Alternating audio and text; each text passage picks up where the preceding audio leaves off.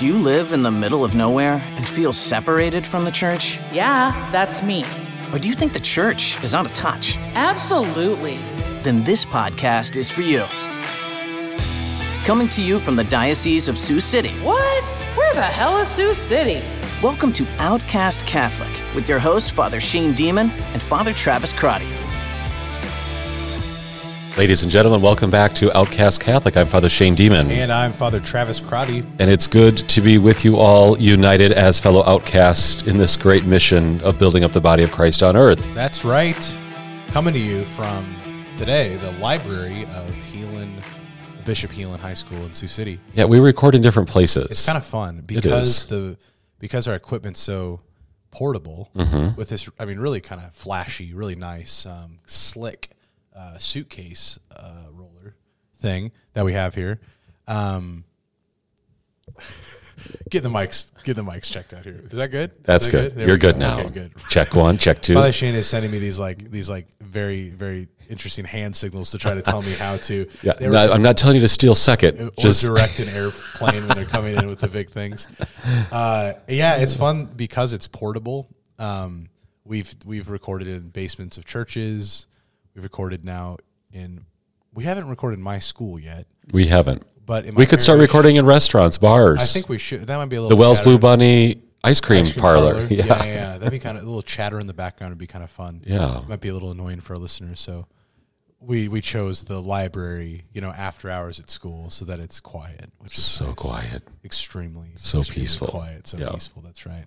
What has been new with you, Father Shane? It is prom season, Father. It is. My prom was a little earlier than yours. Yes, you were promenading. Can you guess how many proms I attended in high school? 2. I, in fact, went to 4 years of prom. Really? So that's kind of unusual. Small little school. I'm that awesome. My small public high school, it didn't forbid freshmen and sophomores from attending if they were asked to go. Ooh. And of course you were asked by older women. Older women, yeah. It was actually, the first year wasn't as awkward. It was just a friend who was taking me home from play practice, lived in the same town, and she just didn't have a date. Hey, you want to go to prom? Sure. The next year was extremely awkward. I found myself cornered by a girl at a speech contest from my school who was kind of like trying to beat around the bush, saying like, man, just so hard to find a guy to take to prom, I'm like, yep. Sure, it's pretty hard. She was a junior at the time, and she's like, yeah, where do you even find a guy? How do you? And it was at this point, the other guy who was standing with us had left and gone to the bathroom, so it was just the two of us in this hallway at a speech contest. And eventually she got around and said, will you go to prom with me? And I caved, and I went, and it was... And it was the best night of your life. Extremely awkward. The only picture I think I had for a while was of me and my buddy rather than me and my prom date, just because it was... Akko taco, as they say. But well, it was good that you supported her and she got to go and you have a good time. These memories are fresh now with the prom season upon us. They are. The prom season is upon us as we're recording this. Just recently had a mass at 11:30 at night. And this is interesting because I think after we recorded a few podcasts about a month or so ago, we were at dinner and you were hashing out these plans. Right. One of the ideas was to possibly have the prom meeting at, tell me again what time? 4:15 a.m. after the prom party. I'm glad that you did not do that. Yeah, the student council here at the high school voted that down. They just were honest, like, we're not staying. We're going home and crashing after we, I don't know, play games all night. Asleep at the altar. Well, no, I would have gone to bed early. I would have been fresh after about 5 or 6 hours of sleep. Right. I would have gotten up early, fine. But you said your students at this 11:30, they were just like more jacked than ever because they were just danced. I'm convinced anyone out there in campus ministry, have a dance before you go to mass. They're going to be all wired up. They're going to be jacked up, and then they just respond like it's the best time of their life. Sounds good. Yeah, pre-mass dance. That probably didn't come in the Roman ritual history of the liturgical development of our tradition. But if anyone needs to, jazz up, the energy level. Good distinction here. We're not talking about no dancing within the mass. Yeah, this isn't jazzercise. Dance. Yeah, we're not doing liturgical dancing as part of the entrance ritual or the entrance antiphon. We're talking about just getting people energized, to go worship Jesus. So it's tough. Yeah, it is tough. Some of the kids are telling me like they need something to get them jacked sometimes because mass can be kind of boring. But it's true. Yeah, have a dance. Have a dance. Okay. I found that out. Good. Okay. Yeah. So add that to the list of youth ministry tips. There you go. Have a dance and then go into Mass. That's good. Yeah, ours was thankfully ours. I think you've helped out with it at my the high school. I have come up. Yeah, they do it on Saturday evening before Mass. This year was nice because we had it in the church. But the best part about that Mass was that we're using holy water at the sprinkling rite at the beginning of Masses during the Easter season on Sunday. That's one of the options instead of the penitential rite, and it's really fun to just slam your high school students in the face with the holy water when you're walking past them. So that's pretty nice. You know, that is one thing they don't train you in seminary for. They really don't. It just happens, right? How do you hold a straight face the first time you do the sprinkling rite? Yeah, I kind of like to smile. Do you try to hold a straight face? Well, yeah, you're praying. But it's kind of a joyful experience of remembering your baptism. Well, I have learned you can't, when you're doing the sprinkling rite, you can't just kind of go at shoulder level, because then you're doing direct water beads right into the eyes. Yeah, it's got to kind of like come over the top. You got to come over the top. You got to go high, get everybody kind of sitting in the middle of the pews. Right. Well, and I found it's a little awkward where it's like I'll inevitably hit a couple people more than once with the holy water. They don't know what to do. Do they make 3 sign of the crosses if they get 3 drops on their head? Then there's the straggler who doesn't get the sprinkle, and they feel like left out. Well, yeah. Yeah. It's okay. Like, I just want people to know you're still receiving. It's like a symbol. It's not like you're missing it. I mean, we're trying to get you, but it's hard. Yeah. Yeah. They'll be all right. I'm impressed with. Well, did you use it when you came and covered one of my Masses? Did you get to use the fancy word is aspergillium, the sprinkler? I did. At St. James. Yeah. They have an impressively large volume of water that they hold in the end of the sprinkler that has some serious sprinkling distance on it. Well, as a new priest, I don't know if you've ever experienced using like a real branch. I've done that before, but I've noticed, not yet as a priest, I've seen priests do it, and I've done it blessing somebody's house when I didn't have anything. I just broke a branch off outside. They have a tendency to break while you're doing that. Oh, you must be pretty strong and forceful in your blessings. Okay. Do you think those have a pretty good well, depending on what type of branch you're using, I mean, you can get like a monsoon going, like might be helpful rain shower. For somebody, maybe a thesis would be helpful to write on, like the kind of best practices for sprinkling holy water. Yeah, you do that. I just want to tell our listeners who are Catholic and attend Mass regularly that, so the monastery I went to college seminary at, the abbot would bless his monks every night with holy water. And they knew how to do it. You just slightly bow so it hits the top of your head rather than your face. Right. Sometimes I think because we do it so infrequently, Catholics, they just kind of stand there and they try not to flinch. It's like when you get the what's the thing at the eye doctor, that chest for glaucoma? Oh, sure, the little puff of air. Yeah, there it is. And you're telling yourself, you're like, you got this. Brace You're it. not going to flinch. Brace. Oh, there it is. Hit your head on the thing. That's how the folks are at Mass. It's like they're staring forward, like they don't think it's coming. Right. And then they get hit in the face, and direct contact into the left pupil. Yeah. So if you just bow your head slightly, you won't get it on your glasses. It'll just get on your head, and it's fine, and you'll remember your baptism. That's right. Besides holy water sprinkling and prom, yes. We got anything else for talking about today? Well, one of the things that has caught my eye is recently here, as we're recording this in early May, there was some vandalism at a church recently in Brazil. Some young adults, teenagers broke into a Catholic church outside kind of the metropolitan area of São Paulo in Brazil, and they vandalized a lot of statues. And this is a common theme. I don't know if people have been, among our listeners, if they've been noticing this, but, throughout California, a number of churches in recent years have been vandalized. And this is an enormous problem across Europe. If you go back 2019, 2018, 2017, the amount of vandalism of churches and cemeteries or any sort of sacred site across Europe, especially in Ireland, Spain, France, Germany, and Italy, just exponentially growing. And not just kind of like, someone, threw some trash on the steps. Right. I mean, some of these are like outright arson, burning churches down. Smashing statues. Happened in Texas not that long ago, I think. Yeah. Too. Yeah. It did. Like an old statue is... Yeah, destroying statues seems to be a very common one in recent years. desecrating altars Yeah. with urination or defecation, the stealing and desecration of consecrated hosts from Yeah. a tabernacle, Right. Spray painting sacred images with, spray paint Yeah. or covering doors. A number of problems in recent years with the swastikas being spray painted on tombstones in cemeteries, especially Jewish cemeteries, deeply offensive. There's also, some movements among some feminist groups that are particularly violent or really, filled with anger and hatred, almost verging on anarchy.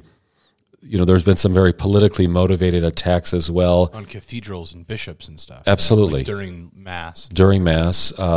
There's been attacks on nativity scenes. I mean, you would think that, a little sweet nativity scene that draws families nearby to kind of have this cute little picturesque moment of prayer would be, fairly, benign or sacred ground. But no. So how do we interpret this? Because if you look at across Europe, this is a major problem right now. And for those of us, especially our listeners and you and I here in the Midwest of the United States, this might not be a real common occurrence. We do see some spray paintings every once in a while. I know here at the cathedral in Sioux City, the altar crucifix was stolen just recently, yeah. during Holy Week, and then it showed up. The police found it in a shopping cart at Walmart. Yeah. Yeah, so I don't know if there was, some thieves who either realized, well, we're not going to be able to get this, pawned off without Yeah, it's gonna asking be, some like, questions. Pretty obvious where this, more or less ornate crucifix came from. Right.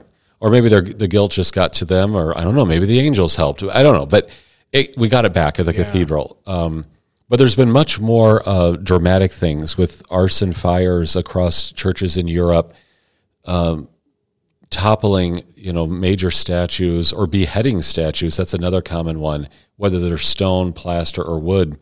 This is a major, major thing going on in the world. So how are we understanding this? Well, some might just be motivated by hatred or political misunderstandings of what the church stands for. But I think we also have to understand that there could be a real concern here about spiritual warfare. Right. What evil spirits are prompting, suggesting, and motivating human beings to go do this? Where is this hatred coming from? Especially in such a secularized world. Right.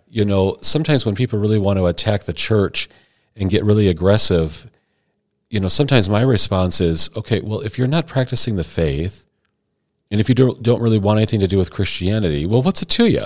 Go live your life. Yeah. Why do you have to attack? I actually find that quite fascinating with people who've rejected Christianity and kind of find themselves in that kind of gray area of atheism, maybe agnosticism as they might profess, but especially those who are so aggressive when sort of attacking or trying to defend their state of life in this place of agnosticism. It seems to me that I thought the same thing. If you're truly atheistic or truly agnostic, believing that there's no possible way of knowing the truths of any of this stuff, and if your true desire really is to kind of totally abandon this faith, then it would seem quite easy to just say, well, then who cares? Right. What you're doing. But there's so much aggression that follows it, which is interesting because it shows that it pricks the conscience in some ways. Absolutely. I've just noticed that with certain questions that some are apathetic, but those especially who are so aggressive, it's like discussions and questions about just different aspects of the faith or Christian doctrine or the Catholic Church, especially those who've left the Catholic Church. It's almost their mission to always kind of defend their reasoning for leaving, which just goes to show that something is still moving in their heart if they're that agitated when things come up about it. Absolutely. Yeah.